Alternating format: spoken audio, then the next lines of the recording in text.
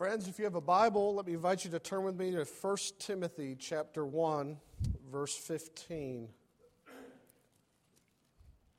This is one of Paul's letters in the New Testament,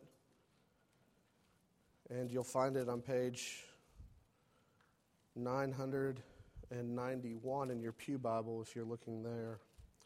1 Timothy chapter 1, verse 15. I want to think with you this morning about our relationships and about what I believe to be presuppositions for healthy relationships. How do we have improving relationships in the midst of many relational difficulties? And you, as you think about your own life, may have struggles with family, struggles with friends, parents to children, children to parents. Most everybody would agree that there's something wrong with our world. There's usually something not quite right with our relationships. Things are not going well or the way that we would want them to go with our parents, our roommates, our neighbor. Decades ago, the London Times asked its readers to submit an essay in response to the question, "What's wrong with the world?" And a guy named G.K. Chesterton, you may know that name. He was a prolific author, writer, a man of letters, as they say. He wrote weekly editorials, dozens of books. He wrote the famous Father Brown detective series some of you are fond of. So this is a guy who was verbose and prolific, a man who had something insightful, something lengthy even to say on almost any subject imaginable. And he wrote an essay in response to the question, "What is wrong with the world?" Dear Sirs, I am. Signed, G.K. Chesterton. Well, he has it right. He's very biblical in that respect. That's what Paul says about himself, and that's what I want to say to you about yourself. And I want you to think about with me what Paul says in 1 Timothy chapter 1, verse 15, what he says, why you don't believe it about yourself, and how it might, if you believed it, change your relationships. Those three things with me as we come to God's Word. This is the Word of the Lord. The saying is trustworthy and deserving of full acceptance, that Christ Jesus came into the world to save sinners, of whom I am the foremost. Amen. This is God's Word. Let's look to Him in prayer. Ask Him to help us. Father, we do come into your presence, and thank you for that promise that a bruised reed you will not break, that a lightly blowing candle you will not snuff out. Be kind and gracious to our souls, we pray in Jesus' name. Amen. What is the presupposition behind building a healthy relationship? It is to embrace what Paul says about himself. I am the problem. I am the chief problem in my relationships. This is where all healthy relationships begin, and this, frankly, is confusing for many people. John Bunyan wrote, as you know, The Pilgrim's Progress. He wrote his autobiography entitled Grace Abounding to the chief of sinners. Why? Because he knew what Paul knew. He knew that what Paul is saying of himself, he wants us to embrace. The maturing Christian will have a like-minded view as Paul, that of all the sinners in the world that he could line up in his imagination, he was the worst among them. Now, one commentator went so far as to say, in thinking along Paul's lines, that there are only two possibilities here. Either Paul's self-abasement is morbid, or it's unreal. You get what he's saying. He's perhaps being unreal, they will say. I mean, after all, Paul couldn't be serious about this. He's just giving pious exaggeration. And there is that tendency in Christian circles, isn't there? For us to posture ourselves, to spiritually hype ourselves. And frankly, if you're in a community which believes that it's healthy to think of yourself as a sinner, then why not go all the way and imagine yourself and declare yourself to be the worst possible sinner you've ever known or anybody could ever imagine? Won't that, in a way, get you more in with a community which believes it's actually healthy to think of yourself not as totally good, but as corrupted in sin? So some will say, well, he's just using hyperbole here. He doesn't really mean what he's saying. Come on. Paul's not the worst. You're not the worst, you're saying to yourself. But I do want you to see that Paul has really thought this out. Paul makes a number of statements in his letters which give an indication that he's been thinking about himself in relation to other people. Early on in his ministry, he wrote 1 Corinthians. And in chapter 15, he compares himself to all the other apostles. And he says, I am the least of all the apostles. Sometime later and down the road, he writes Ephesians. And in chapter 3, he says, I am the least of all the saints. Line up all the Christians and put me at the end.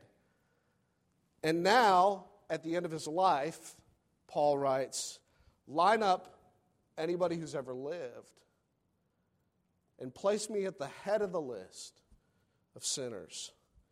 Paul's thought this out. He's not being unreal, nor is he being morbid. Now, some would accuse him of that. People would say, the problem with Christianity is it makes people feel bad about themselves. When I have to go to church and hear that I'm a sinner, how am I going to walk out of here with a healthy self-esteem? How am I going to walk out of here feeling really good about me, which is, after all, the problem with the world is that people don't feel good about themselves. Christianity, people will say, well, it makes them hate themselves, and that's no good. So Paul's just morbid. We ought to dismiss him. Now, think for a second. I don't think Paul is being morbid. Paul knows himself well enough to remember that in his days as a religious leader, he was a blasphemer, he calls himself in this passage.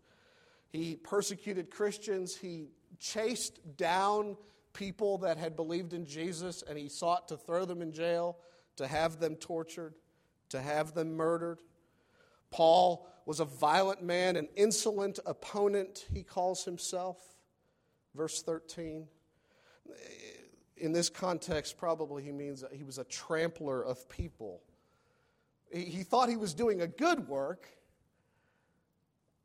even while he was actually doing a bad work. He thought, acting on behalf of God, in the aid of God's cause, as he destroyed people. And there was probably, undoubtedly, in his heart, a motive that desperately wanted to feel superior to everyone else. We know in Philippians that he had a lot of things to boast about in his life.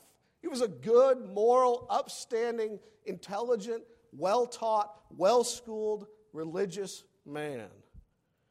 And Paul will go on to say, but when I met Jesus, I count all of that but dung. But you know how it is. When you only think of yourself as good, it's easy to look down your nose at everyone else.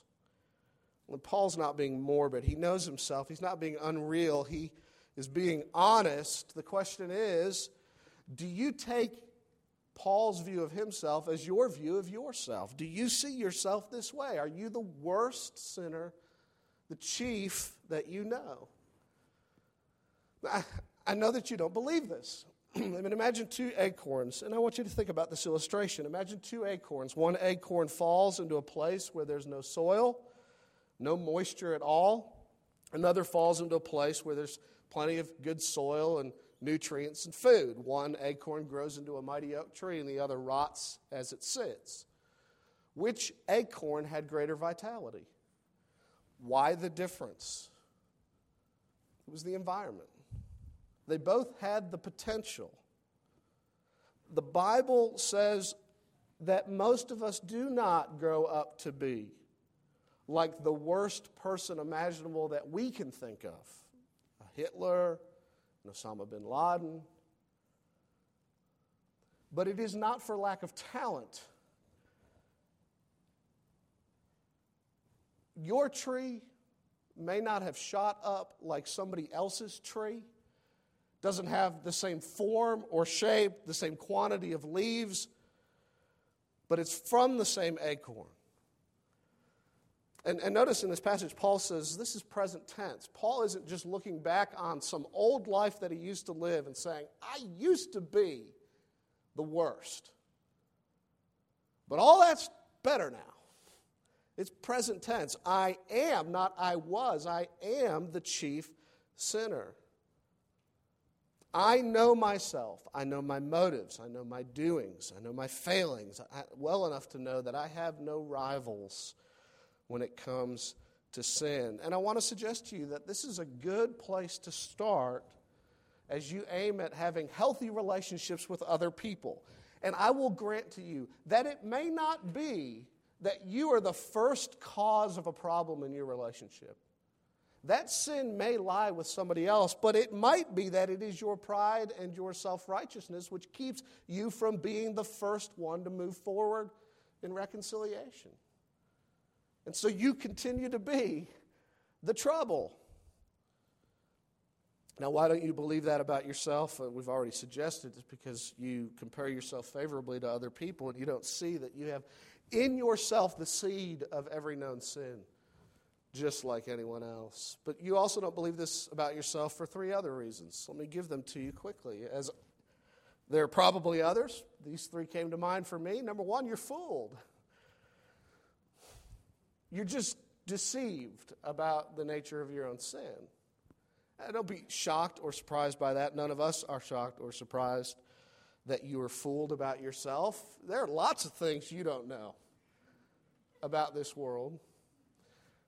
It was such a surprise to me, that we regulate our time, and it's in some measure regulated for us by those who know, according to the atomic clock. The scientists have it, of course, figured out perfectly. Well, if you were paying attention on New Year's Eve, you would know that the world was off a little bit, and the scientists had to reset time as we know it.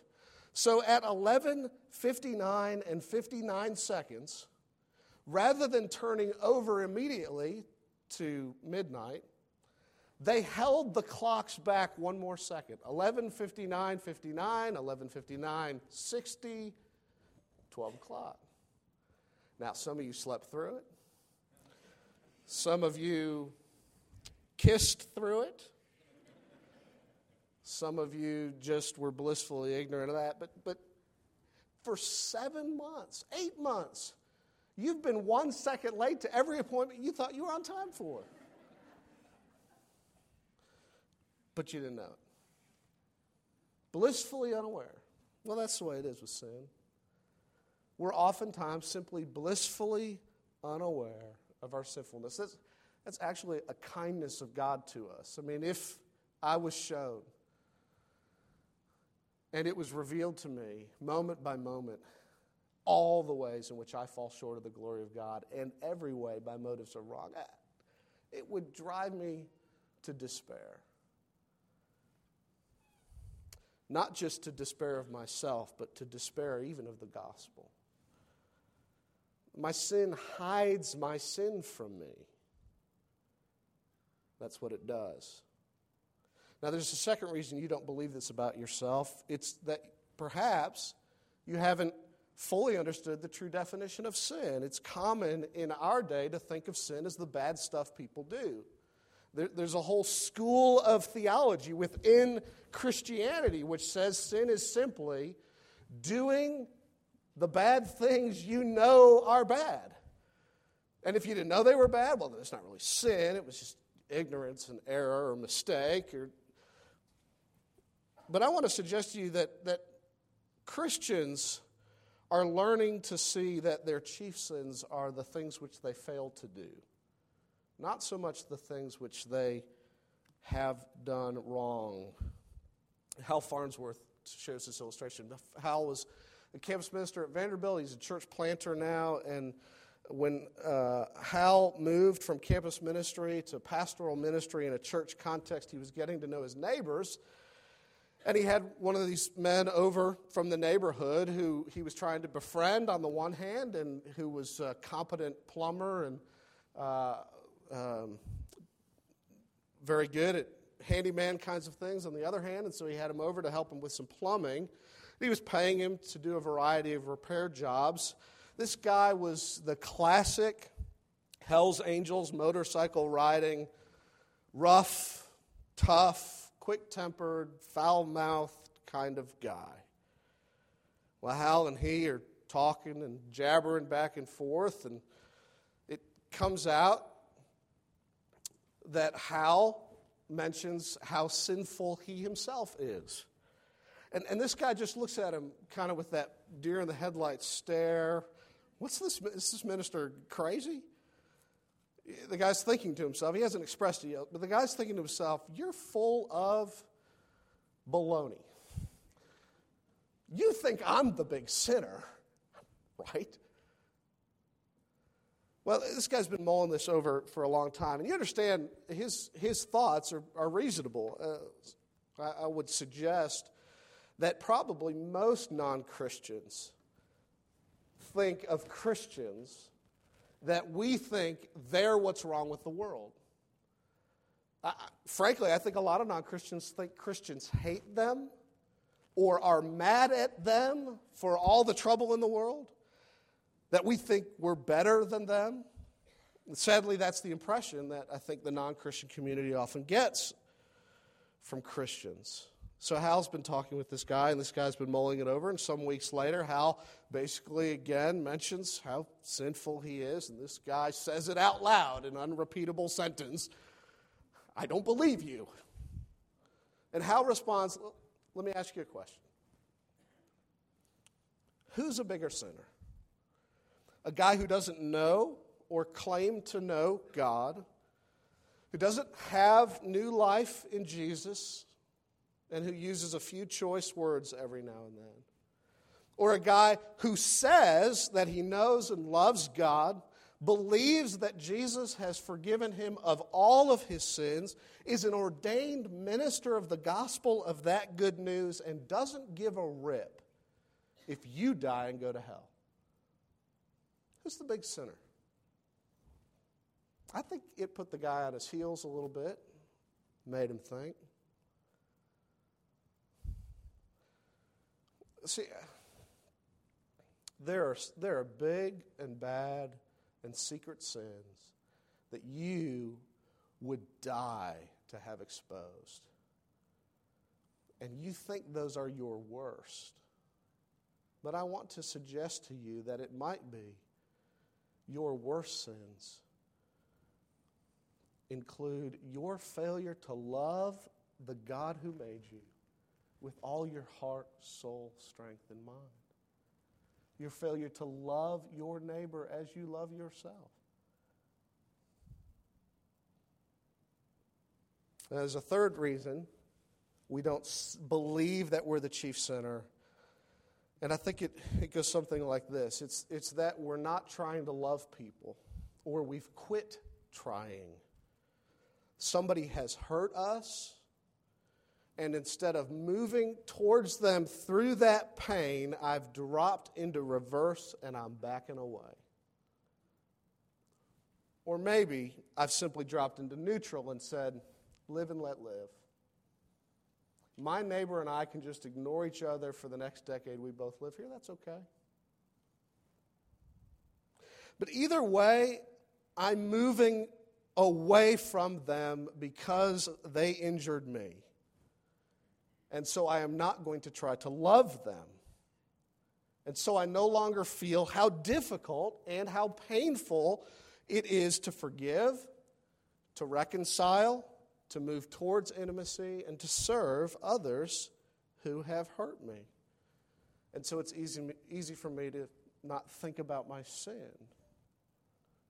This is why, as I tell my students in a series on marriage and dating, why marriage is so good for your soul, why having children is so good for your soul.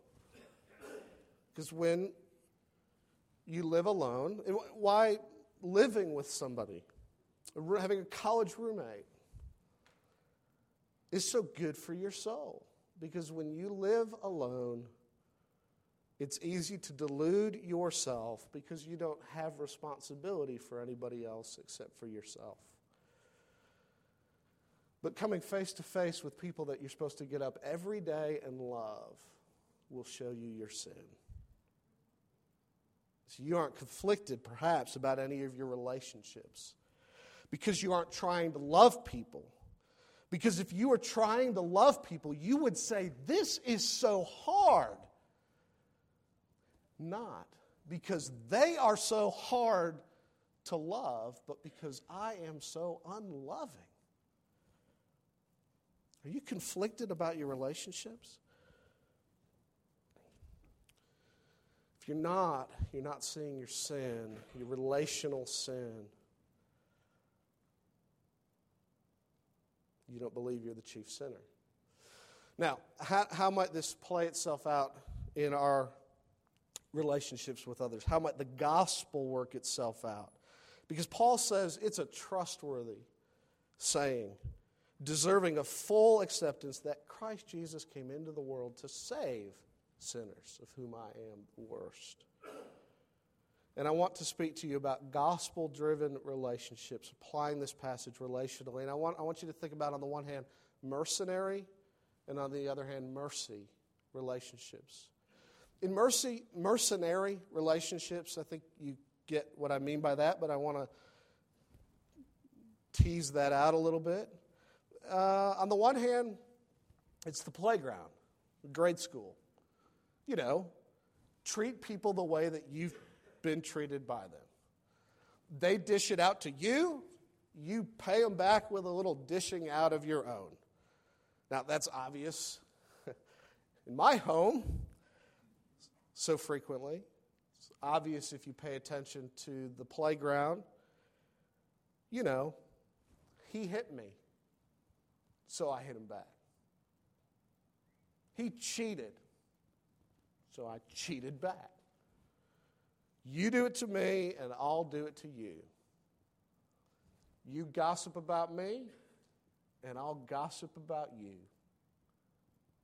Or at least let people know that you're such a big gossip. Now, there's another way we do it, a little more sophisticated. It's what we might call junior high or senior high. We treat people well because we think that they are important and it will advantage us. I'll get something in return for pleasing this person. Junior high, I'm going to suck up with the popular people so that I can be a popular person and people will like me. It will increase my self-respect. Bad guys will stop picking on me because I have the right friends. And I have my friends because they advantage me. We do this still. I tease when I say this is junior high. In class, students talk to the professor, but nobody else. Because it might just give you a point or two at the end of the semester when you need it to have a good relationship with the professor. And it really doesn't matter if you ignore the person you sit next to all semester long. We do this at work. We get in good with the boss because it will advantage us. We do it at church. I'll talk to the pastor on my way out. But nobody else. We imagine that that will do us some good. Now, there is a more sophisticated way in which we express mercenary relationships, not only on the playground of treating people the way that they treat us, or in junior high by treating people well because they are important and will advantage us, but sometimes we treat people poorly because we see that they are insignificant and they can't disadvantage us. That's why we ignore half the people we ignore whom we see all the time. Mostly, I think, Christians anyway, tend to treat people the way that we think God has treated us. And I want you to think about the gospel working itself, not in mercenary, but in mercy ways. The gospel is not mercenary. You know what I mean by that? The gospel is not, you do something for him and he will do something for you. the popular way that's expressed, now listen closely, the popular way I think that is expressed, though not intended that way, it comes across that way, is to say, you accept Jesus into your heart, and God will accept you into his kingdom. Do something right for Jesus, something good for Jesus, something appropriate for Jesus, and God will do something good for you. Now listen, don't misunderstand me. What I'm getting at is that we present sometimes the gospel as salvation by your faith instead of by God's grace through faith in Christ. In other words, we tend to think sometimes that faith is what I do for God, and salvation is what God does in response to my faith. I've jumped through the right hoop, and it's sort of covered for all my sins, and now God is obligated to seal the deal. The gospel is not quite like that. The gospel is not God does for you because you've done for him. The gospel isn't even God does for you, so now you do for him. You know what I mean by this? He rescues you, now pay off your debt. I mean, you thought you had a big debt when you saw your sin, and God rescued you, but you've got a bigger debt now. Because added to your sin is the death of his son. Pile it on and pay it back. Do you ever find yourself doing that? He's given his son for you. You owe him big time. Pay it off. That's not quite what the gospel is either. The gospel shapes me because it is a gift I do not deserve from beginning to end. Jesus does for me what I cannot do for myself in bearing my sin on himself upon the tree. He does in me by his Spirit what I cannot do for myself in giving me the Spirit to unite me to him and his finished work. He works faith in me. I have to believe, absolutely. But my believing is a resting on what he's accomplished, not a doing for him the right thing. And my Christian life lived out is an expression of him working in me and through me what I cannot accomplish on my own. My best good works are the gracious Spirit working in me and through me. This is why Jesus said, apart from me, you can do nothing. Jesus, to the chief sinner, comes to seek and to save. And he redeems me, and he woos me, and he wins me, and he applies his redemption to me, and he keeps me, and he never lets me go. And that gospel frees me, and it frees us as we come to grips with it, to love the way that we have been loved. The gospel ought to shape your love for people. It ought to free you from the need to use people and enable you to love people, to love them as they are, not as you wish they would be.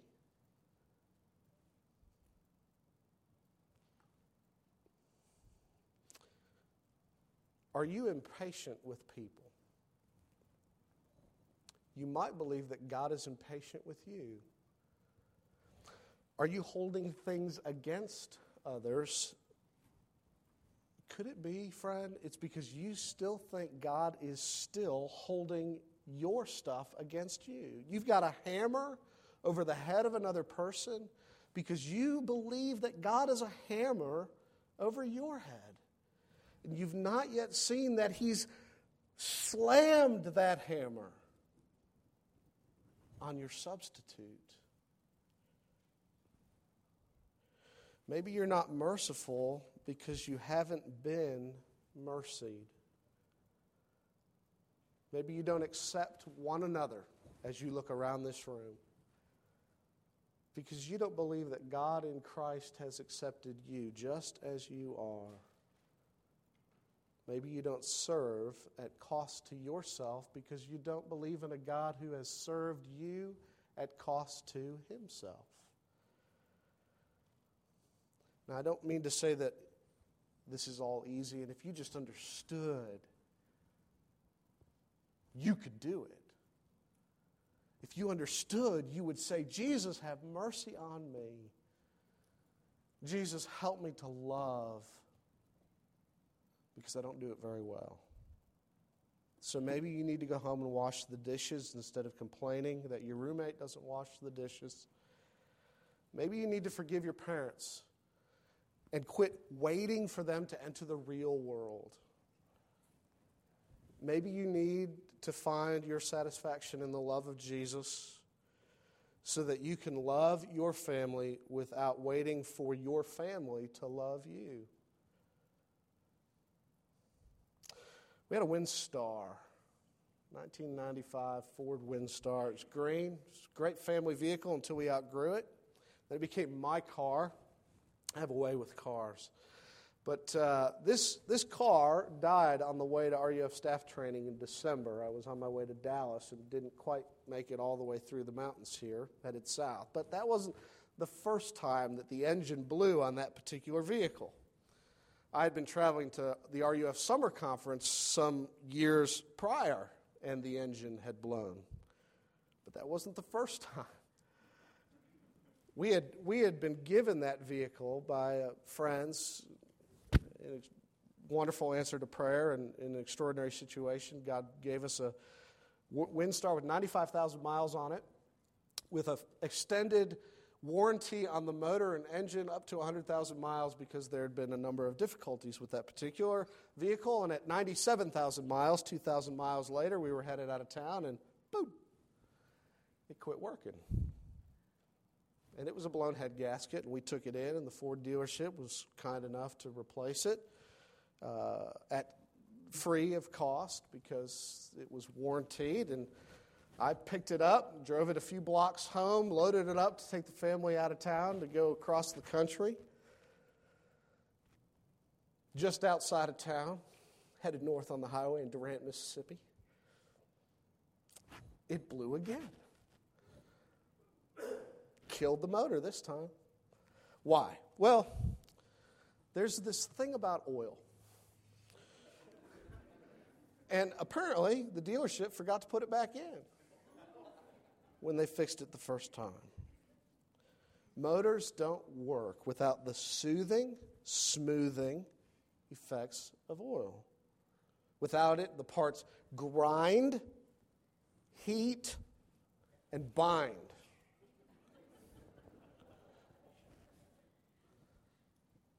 This is what your relationships are like. Relationships don't work without grace. Without the grace of the Lord Jesus. Jesus came into the world to save the chief of sinners and to make you, the chief, a lover of other sinners. May the Lord make you to be forgiving, kind, just as He has been to you. Let's pray. Father in heaven, the gospel is sweet. Help us to rest in the lover of our soul and make us, Lord God, contrary to our continuing sinful nature, lovers of other people. Help us by your Spirit to do battle, to put to death